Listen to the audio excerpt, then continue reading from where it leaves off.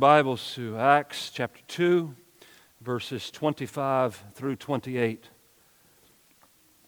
Acts chapter 2, 25 through 28. Entitled the message, The Faith of the Old Testament Saints. The Faith of the Old Testament Saints. I'm not going to give you the names. If you want them, I can give them to you later.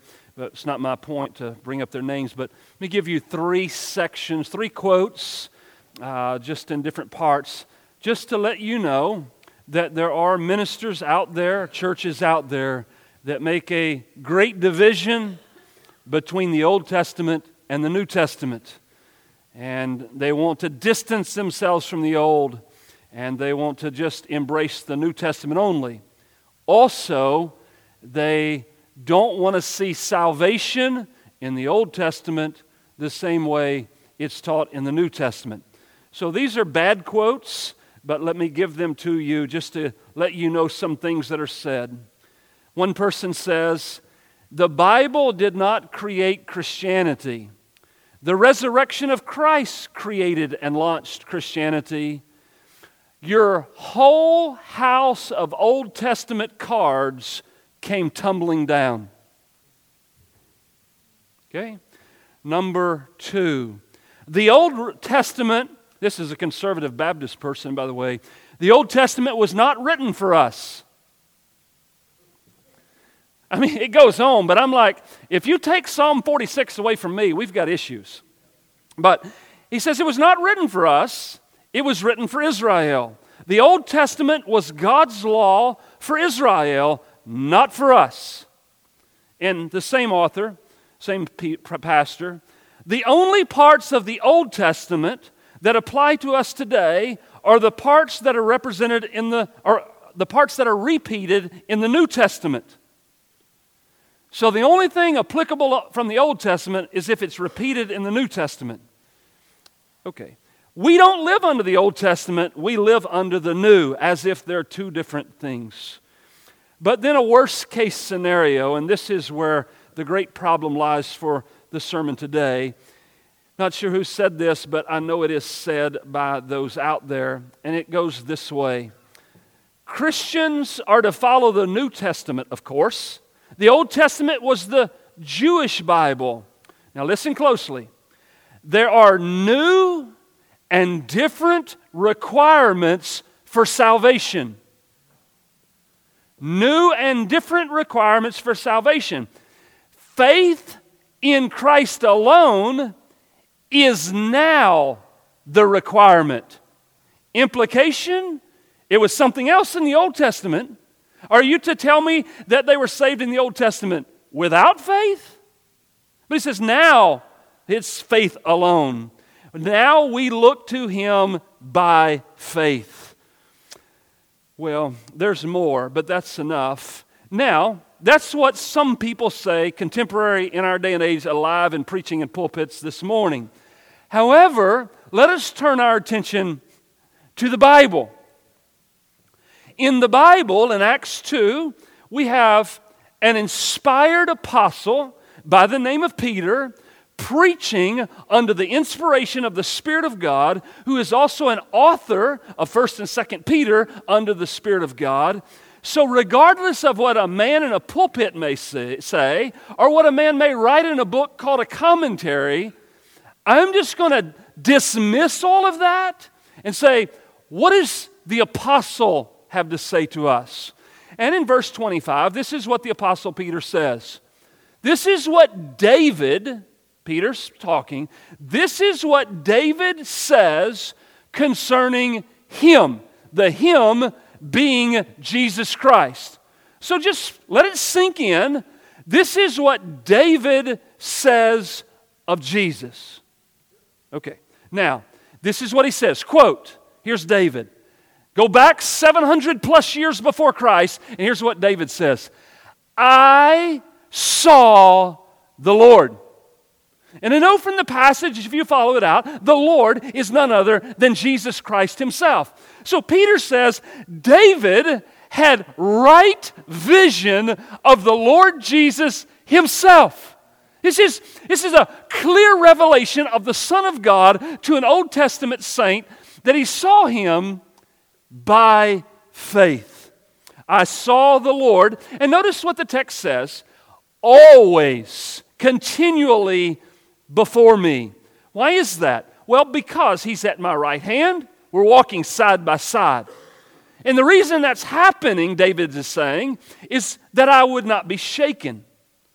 Because of the reality of David's faith, verse 26, therefore, because of a real faith in Christ, my heart was glad. My tongue rejoiced. That's how I conducted my life. My future, my flesh or my body dwells in the reality of hope. Why is that? Well, because, verse 27, you're never going to abandon my soul to Hades. How do you know you're not going to be abandoned to Hades or to the grave? Because the next line says, you will not let your Holy One see corruption. Because Christ is going to be raised, I know that I will not be left dead. Verse 28, he says, you have made known, you've revealed to me the ways of life. I now know how to live. And here's my future. This is the reality of the end of my life. You will make me full. Gladness, full of gladness. How in the world can anybody ever have fullness of gladness? It can only be in the presence of God. You cannot have gladness to the full separated from God. It's only in Him that you can have this fullness. If your gladness is waning, it's probably because you're not in His presence. Because in His presence is fullness of joy. All right, that's our text. Let's look at it this morning. Here's my short thesis.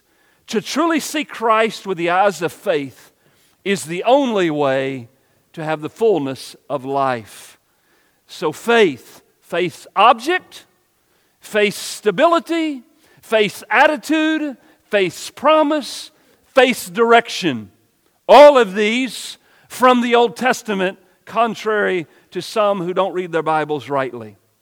Now, number one, make it plain, make it simple. It's on the back of your bulletin. Number one, faith's object.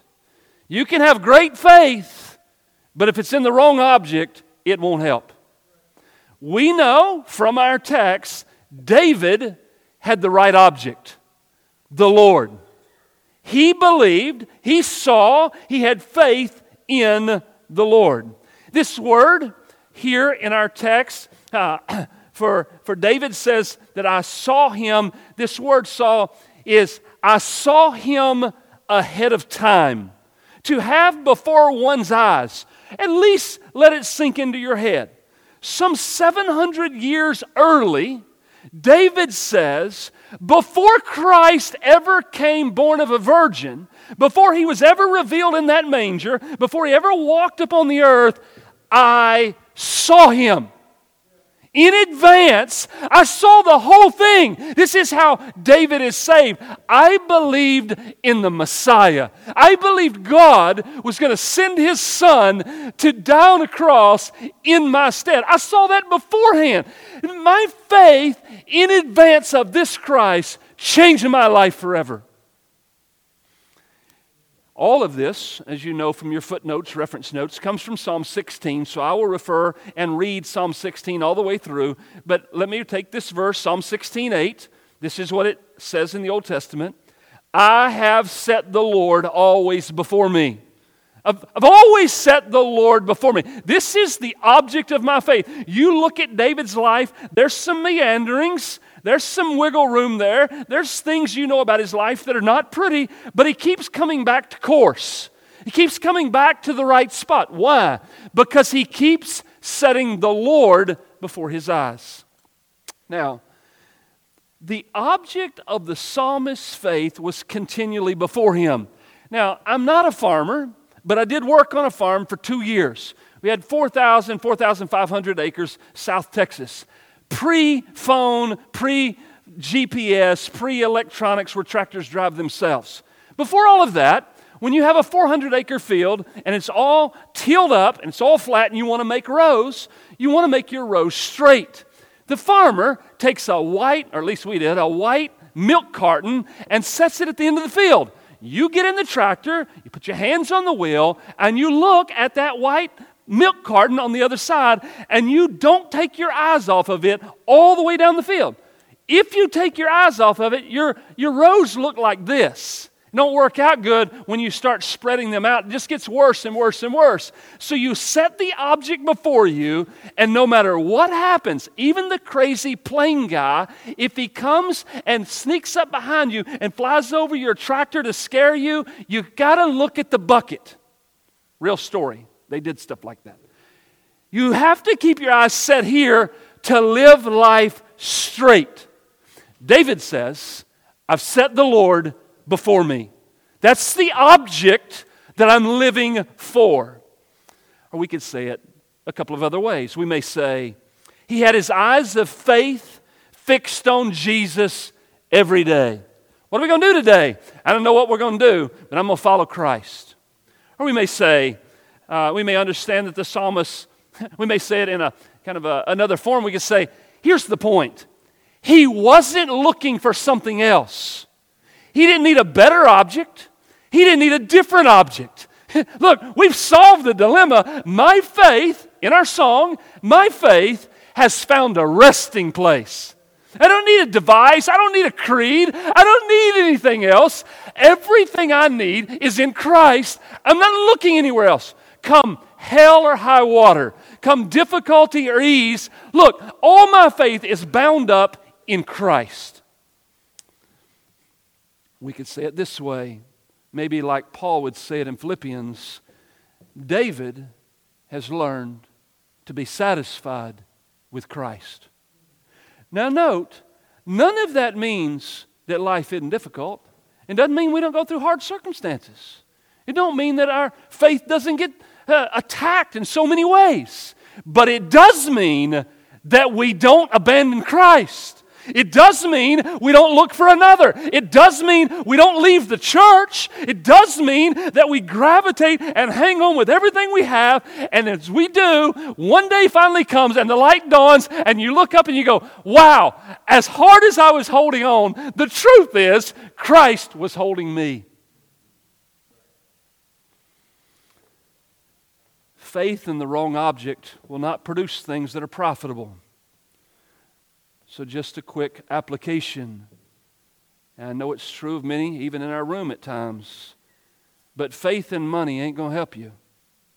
Faith in materialism, position, fame, politicians, science, in any people for that regard, or in the false world of social media, it's not going to produce the fruit that this faith produces. I know you get tired of all the social media comments I make and I sling them out, but I just want you to understand, David never had social media. I just want you to understand that true faith finds something that nothing else can produce. You say, what does it find? Look at the second point, second line of our verse. Look there. I saw the Lord always before me. And look what happens with this type of faith. Faith's object produces faith's stability. He is at my right hand. This is true. We walk together as believers, as a Christian and the Lord.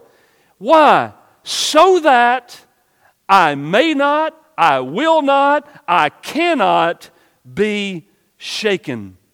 Faith, genuine faith, produces stability in the believer. The Lord is at his right hand. The Lord is beside him. The Lord Jesus walked daily with David in the Old Testament. Because of this real relationship, the church, grab a hold of it. There is nothing that can happen in the Christian life with this type of faith that would shake you and cause you to tremble in a sense of uncontrollable emotion. Let me put it this way.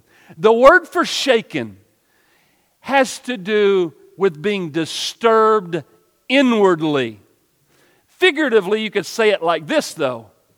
There's nothing that can happen in the Christian life that would cause you to waver from the one you're loyal to.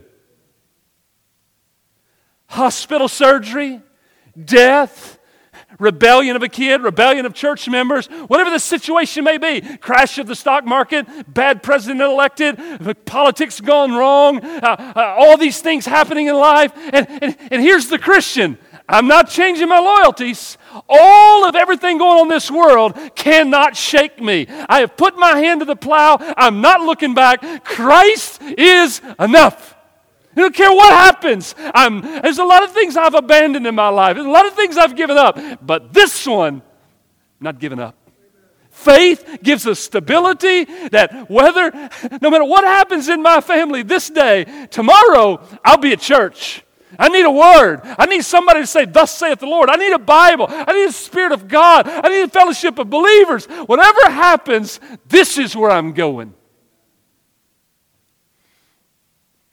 Faith stability. In regards to Jesus' return, you remember Paul said something like this: do not be quickly shaken in mind. Don't let all this weird stuff lead you astray. I keep using this phrase. Maybe you're tired of hearing it, but you had a month break, so there you have it. Christians ought to be the calmest people in the room. Right? We know our Savior. We believe God's sovereign. We believe nothing's outside of His control. We believe that He's governing all things. If we actually believe that, should we not be the one in the room who's not shaken? Have faith in God. Have faith in God. Have faith in God. Here's what you need. We should be the calmest person in the room. It's way too long a story to tell. But me and Beverly had the privilege one night of meeting with this lady. And we've known her for 18 years at a place where we camp. And her son was in a horrific car wreck. 7 people in the car. Everybody's thrown out of the car except one person. Her son was 70 yards from the car. And it killed 3 people. And he's laying in the hospital dying. He gets a disease upon his face. And this disease is going to eat his face up and it's going to kill him. And the doctor comes to this lady and says, look, this disease is just going to eat his whole face up. I've got to cut in there. I've got to dig out all the material until I find clean material or he's going to die. And in doing that, I have to have your permission because I'm going to have to take his whole eye. And it's possible that I might have to take both eyes. That's serious. We don't do it, he's dead. This is what she said to the doctor. Sir, all the abilities you've been given have been given to you by God. Do the very best you can, but don't take his eyes, because God is going to do what God's going to do. That's Christianity. Calmest person in the room. You do what you do, and God will do what He does. They didn't take his eyes. He's now married, has kids, grandchildren. Scars on his face, yes. But God spared his life. Look, trust God. A stable faith. Not shaken. Your whole world's falling apart. I believe God. It's a faith. Old Testament faith. Having faith in Christ, walking in unity with Christ, is the most stable way any man can live. I do Old Testament on purpose. I could do lots of New Testament, but just briefly, Old Testament. There's a guy in the Old Testament by the name of Caleb. I named my son after him. And Caleb was 85 years old. 85 years old. This is what Caleb says. I am as strong today as I was that day 45 years ago. My strength is now as my strength was then. For war, for going and coming. Give me this mountain. Old Testament faith. Or I named my other son Joshua. Joshua said, but as for me and my house, it's resolved. I will serve the Lord. Or what about Elisha? Remember that day? You're all shaking in fear. Elisha says something like this. Those who are with us are more than those who are with them. Or what about David, whom we're preaching about in a sense? David said to the men who stood by him, you love it, I love it, every Christian loves it. Who is this uncircumcised Philistine? Are you kidding me? You come to defy the armies of the living God? I'll take you out with my pocket knife. This is faith. He believed Christ, not intimidated, not shaken. They were stable. Everybody else is in fear. David walks up to him and says, I got a slingshot and I'll deal with you. This is Christianity.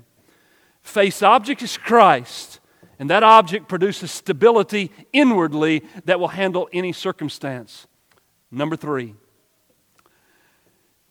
What attitude should we have? A lot of people would agree with this, that this is their attitude. Somehow it gets lost in their face, I think, sometimes.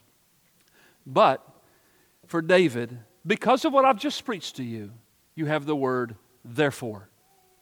Because of my faith in Christ, because of this stability He's given me, therefore, this is the condition that I have. My heart has gladness. My tongue has rejoicing. Those two things are the whole looking back at his life, heart full of joy, a tongue full of rejoicing. The third one is a future tense verb, because my heart is glad, because my tongue rejoices. In the future out here, wherever it is, I know this, I will live in the fullness of hope. That's what he says. Let's look at it. Verse 26, my heart was glad, my tongue rejoiced, my flesh will also dwell in hope. To be glad, to be delighted, to enjoy oneself, to celebrate. Psalm 16:9, therefore my heart is glad. This is Old Testament gladness of heart because of faith in Christ. Even Isaiah understood this. Here's the Old Testament prophet Isaiah. This is how Isaiah would say it. He says, I will greatly rejoice in the Lord. I'm going to greatly rejoice in Christ, if you will. My soul is going to exalt in God. He has clothed me with the garments of salvation. He's covered me with a robe of righteousness. As a bridegroom decks himself like a priest with beautiful headdress, and as a bride adorns herself with jewels, Isaiah says, God has given me salvation and clothed me with the righteousness of Christ. Old Testament, Isaiah, David, seeing Christ by faith and rejoicing with a heart of gladness. Would any of us this day, including this preacher, would we live in the reality of a heart of gladness?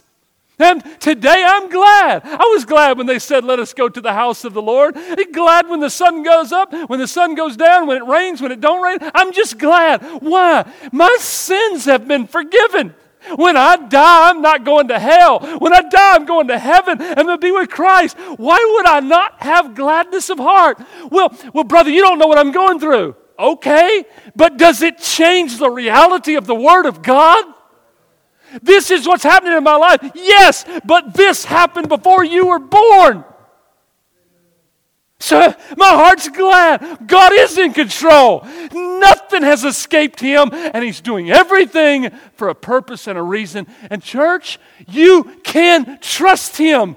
You say, how so? Because the Bible says He does all things well. My heart is glad. He says, my tongue rejoiced. To be exceedingly joyful, to exult, to be glad. Now, I know you weren't with me, I weren't with you, bad English, whatever.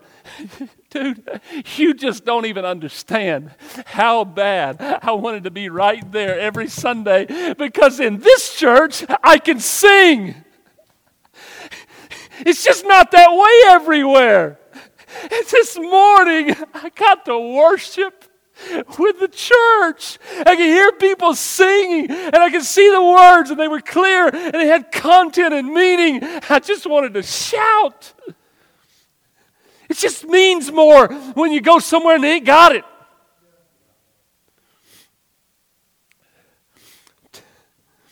Psalm 16:9, my heart is glad. He says in Psalm 16:9, my whole being rejoices. Everything about me is just rejoicing. My heart's so glad that my tongue can't stop. Old Testament faith, right? Abraham understood this. Abraham, Jesus says of him in John chapter 8, your father Abraham rejoiced. Abraham rejoiced, Jesus said, to see my day. He saw it. Jesus, better than Peter, Jesus says Abraham saw Christ's day, and not only did he see his day, he was glad. And you know where these knuckleheads get the idea that there's a different salvation in the Old Testament. Abraham by faith saw it, had a heart of gladness and a tongue of rejoicing. What about Isaiah? So share with him again. Isaiah knew it. Here's what Isaiah said, quote, it will be said on that day, behold, look, this is our God. We have waited for Him. It's Christ who's coming. That's who we've been waiting on. Why? That He and He alone might save us. This is the Lord. We have waited for Him.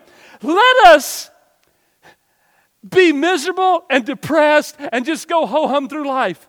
No, he says, let us be glad and rejoice in His salvation. Isaiah's just tickled pink. I don't know what that means. But he's tickled pink that Christ would bring salvation to him. Abraham, Isaiah, and I would say Christians, you and I, those of you in the room that are Christian, you understand the gospel, and you would agree with Peter on this, 1 Peter 1:6, which says, in this that I'm preaching to you, in this, you would rejoice. You'd rejoice.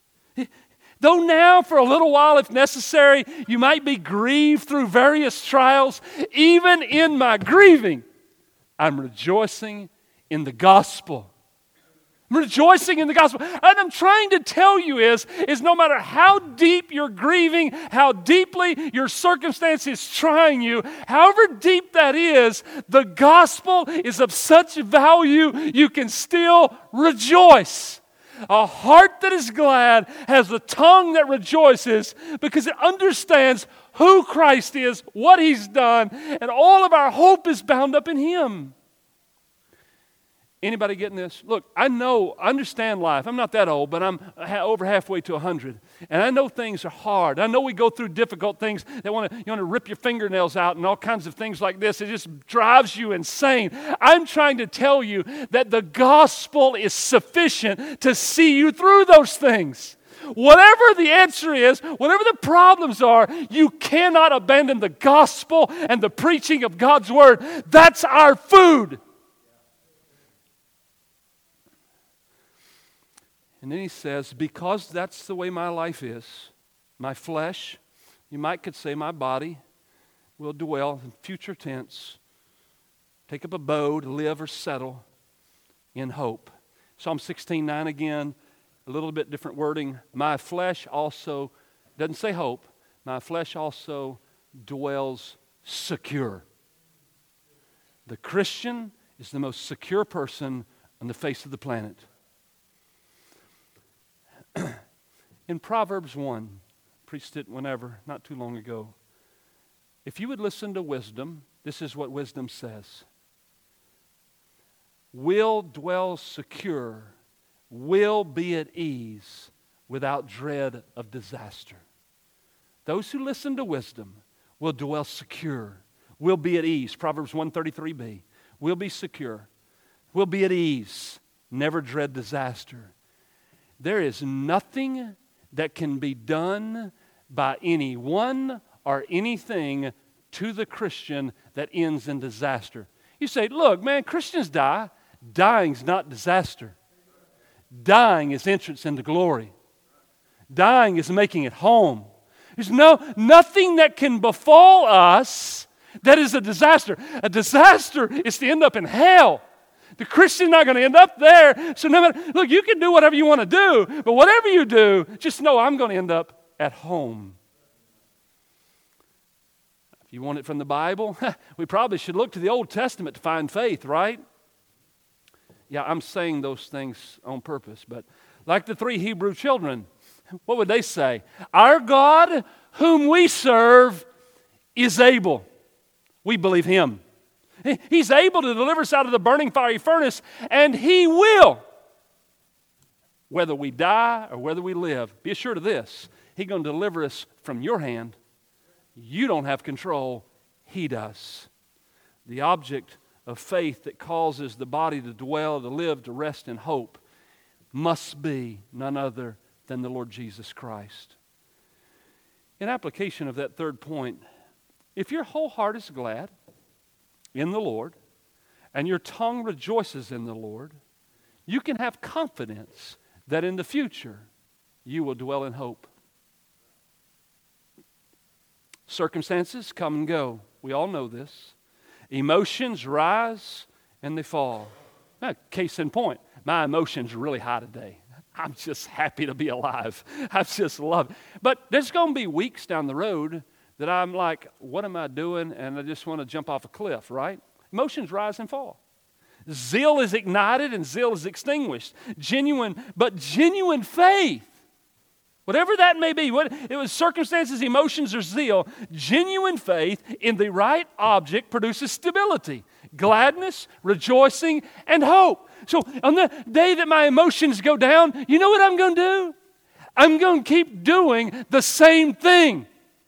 I'm going to keep preaching the same book. I'm going to keep reading the same passages of Scripture. I'm going to keep coming to prayer meeting at 8 o'clock. I'm going to keep coming to church on a regular basis. I'm going to keep witnessing. I'm going to keep living out Christianity no matter how I feel, because my faith has found a resting place. Just going to keep living it. And in that, there's going to be days at church, and everybody's happy. And we're going to rejoice, and we're going to have like a revival. And then we're going to come to church one Sunday, and we're going to like, where's everybody at? Did the church die? Those things happen. But in the midst of all of them, I'm not looking for another. I'm not looking for another.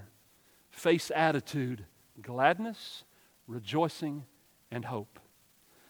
Now, number 4. We still got 13 minutes. You're good. Face promise, verse 27.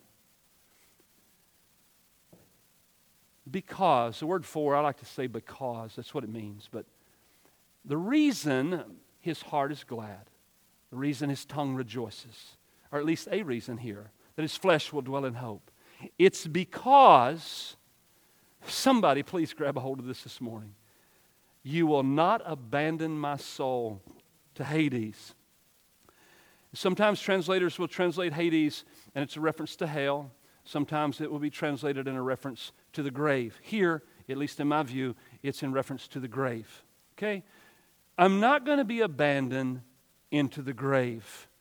This word for abandonment, say no desertion. It's a fun Greek word to say, by the way, enkataluto. It's enkataluto. It's so fun to say, I can't even say it. But in the future, it's what it means to separate connection with someone, to separate connection with something, to forsake, to abandon, to desert. Would somebody get a hold of this? Look, no matter what happens, you're a genuine believer in Christ. You believe Christ. You repented, you believe, you're baptized by immersion, and you believe Christ. You with me? This is true for some of you, right?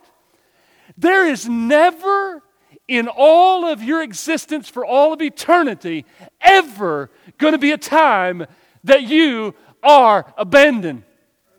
You have never gone through a darkness without Christ.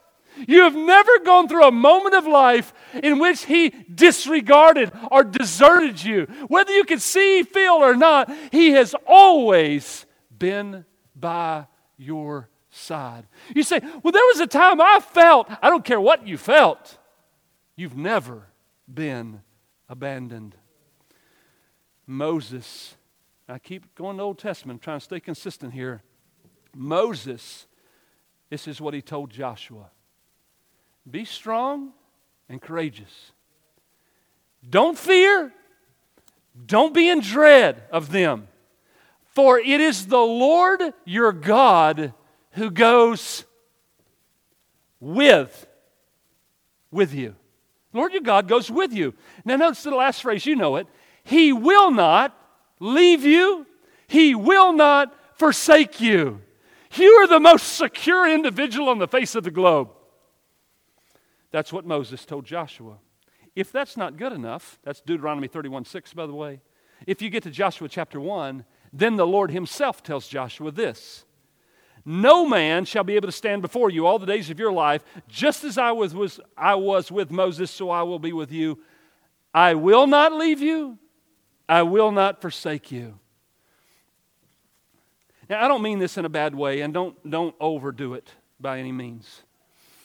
Don't take it out of context. But the Lord ultimately is the only one you can trust. I think about my father. I love my daddy. Think about my father, and I think about what he's done in churches. I think about the church buildings he's built. I think about the grass he mowed in July at 82 years of age out there in the heat because nobody else would do it because the young bucks are too busy to do it. I think about all the people my dad served in cutting trees off their house. All the stuff he did. I think about all of that. And then I sit in a hospital and nobody comes. Family, praise God, family. But all those people forgot. You're not there. He abandoned in a sense. He left him on his own. That's just the way life is. But my dad did not lay in that hospital room alone. He was not alone. The Lord was with him. I had some great conversations with my dad. I saw some real faith there. Encouraged my heart. But he was never alone. Make sure you understand that. He says, I don't even know where I am. I got lost in my dad. Sorry.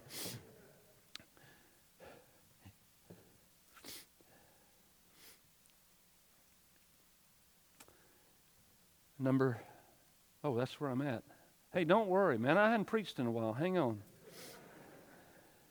The grave is not the end. Death is not the last word.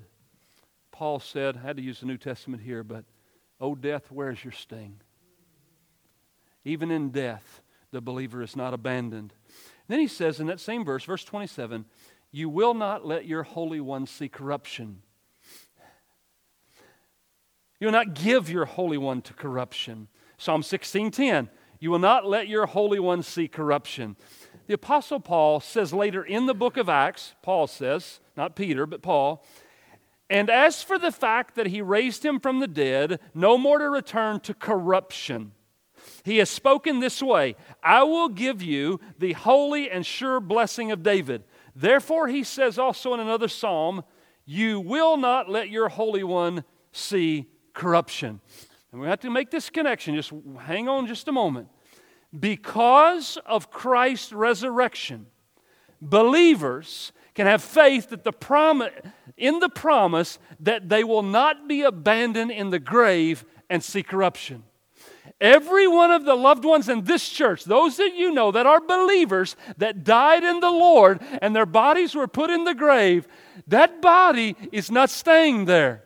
There's going to be a day in which the soul that is in glory is reunited with that body and it is glorified and brought into the presence of Christ. That's the promise based upon the resurrection of Christ. We can have hope in that promise.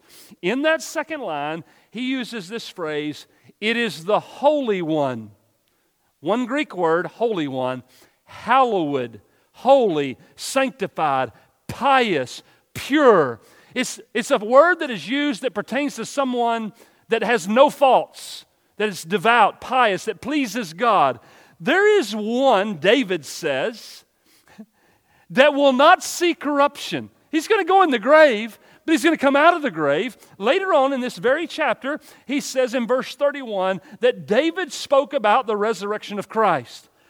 I know that when I preach my next funeral in this church and they put the casket right here of a dearly beloved saint of By the Word Baptist Church, my heart will break, tears will come down my eyes, but I will not be in despair because they will not see corruption because Christ has been raised. The blessed good news. The believer has been promised by God in Christ through the Holy Spirit that they will never be abandoned. Think, This happens to all of us, but relationships fail. You ever had a friend bail out on you? You ever had people part ways with you? You're like, dude, what happened? I hadn't changed. Why you leave? What's up? Relationships, they happen. They end. People die. They don't like it no more than you like it. Material things dissolve. Health deteriorates. As Tommy and others would say, it's a terrible thing to get old. You can say, my dad and mom go to the doctor every day. Self-confidence is a lie, but the Christian lives with the reality that they'll never be abandoned. We have confidence in the promise by looking. You say, how do you maintain this confidence? Keep looking at the empty tomb. History verifies the resurrection. Faith sees a resurrected Christ as clearly as David saw it. Maybe we could say it this way. Don't you love the Bible? I lift up my eyes to the hills. From where does my help come? That's the position of the believer. In all of this mess, I have a promise. And I'm just going to keep looking up where my surety stands. As a believer in Christ, your relationship is more secure than anything the world has to offer. You're never alone. Think about this. You're never alone. You're never forgotten. You're never left behind. You're never unloved. You're never without that which is necessary for your soul to be satisfied. There's nowhere you can go and nothing that can happen to you that leaves you devoid of grace.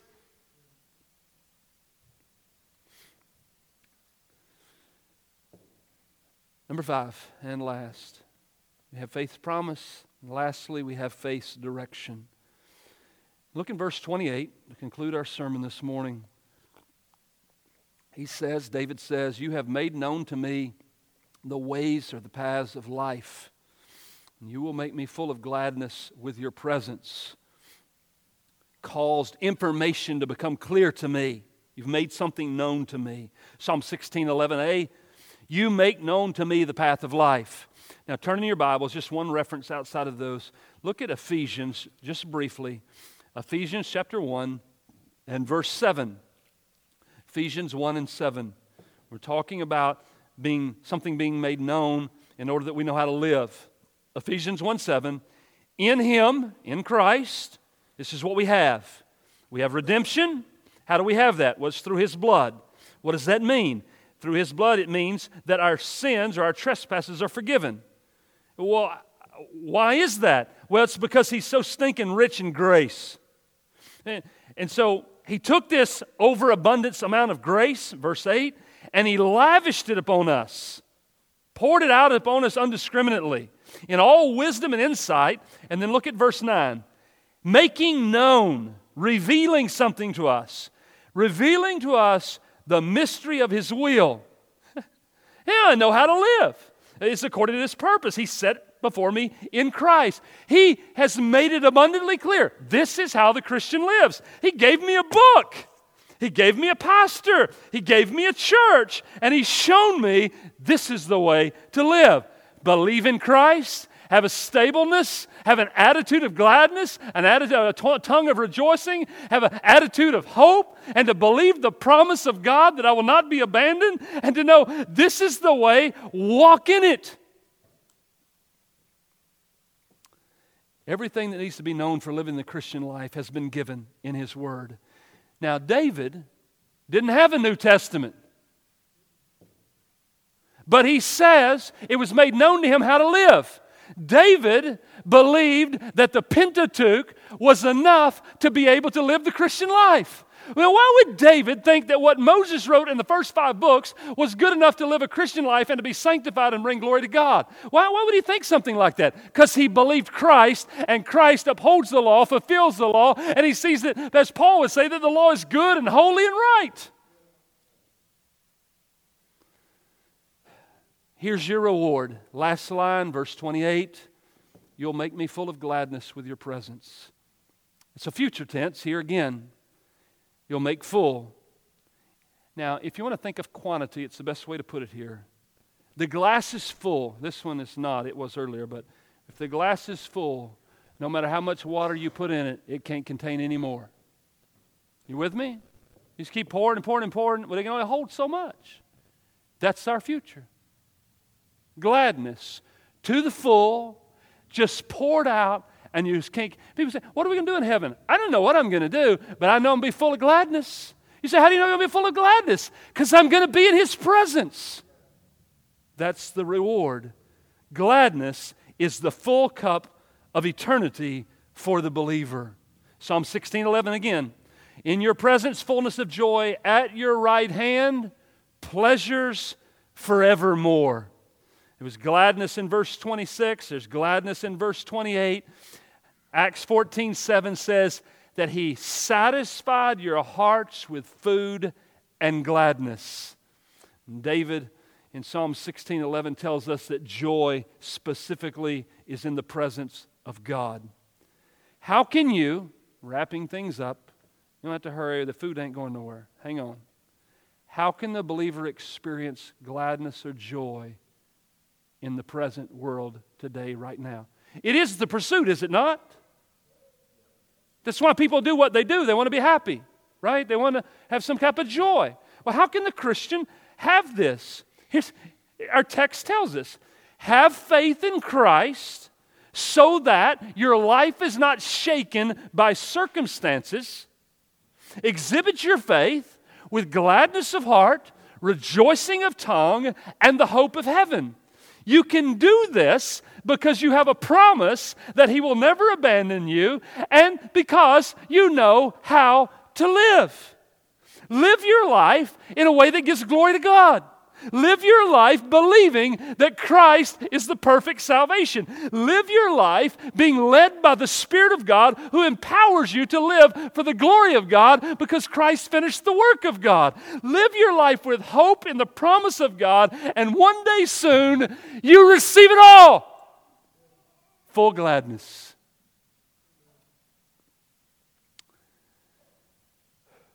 God receives glory when His one and only Son is given the honor He deserves. In our passage today, we saw the object of David's faith was the Lord Jesus. We saw the stability that was produced from the faith, the internal and external demonstration of that faith by gladness, rejoicing, and future hope, the resolve of faith in holding on to the promise, and we saw that David's faith showed him how to live life and obtain full gladness in the presence of God. What about you? Do you want to live? Do you honestly think playing the slot machines at shortstop is going to help? Do you honestly think alcohol is going to help? Do you honestly think that getting another friend on Facebook is going to help you be satisfied? Do you honestly believe that? Do you really think getting a new truck is going to solve your problem? Do you think shooting a deer this year is going to make you happy? Do you really think that a sale at JCPenney's is really going to make you eternally happy? You know it's not. You're not going to be eternally glad from these things. Your pastor is telling you from the Word of God, if you want these things, they're available. They're all in Christ. Every one of them. Every one of them are true.